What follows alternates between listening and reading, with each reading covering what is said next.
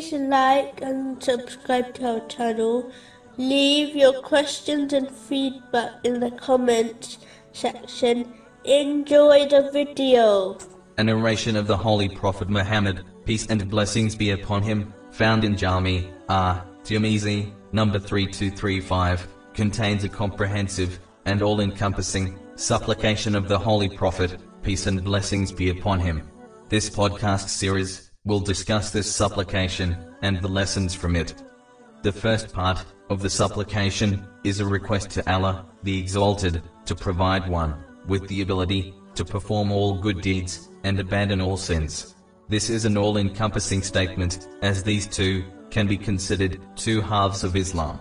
Whoever is granted this will succeed in this world and the next, through the mercy of Allah, the Exalted. The first thing to note is that the Holy Prophet, peace and blessings be upon him, is teaching Muslims the importance of understanding that the inspiration, knowledge, strength, and opportunity to perform righteous deeds and refraining from sins all come from Allah, the Exalted. Understanding this will keep a Muslim far from pride, as an atom's worth of it is enough to take one to hell. This is confirmed in a narration found in Sahih Muslim, number 266. The good deeds mentioned in this supplication include all those actions which please Allah, the Exalted, and which brings one closer to the mercy of Allah, the Exalted.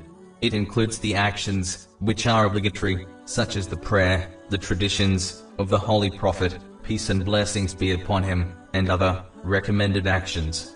Refraining from sins include all the actions which Allah, the Exalted, dislikes, and which takes one far from his mercy. This includes both major sins, which are forgiven through sincere repentance, and minor sins, which can be erased by performing righteous deeds. Chapter 4, verse 31.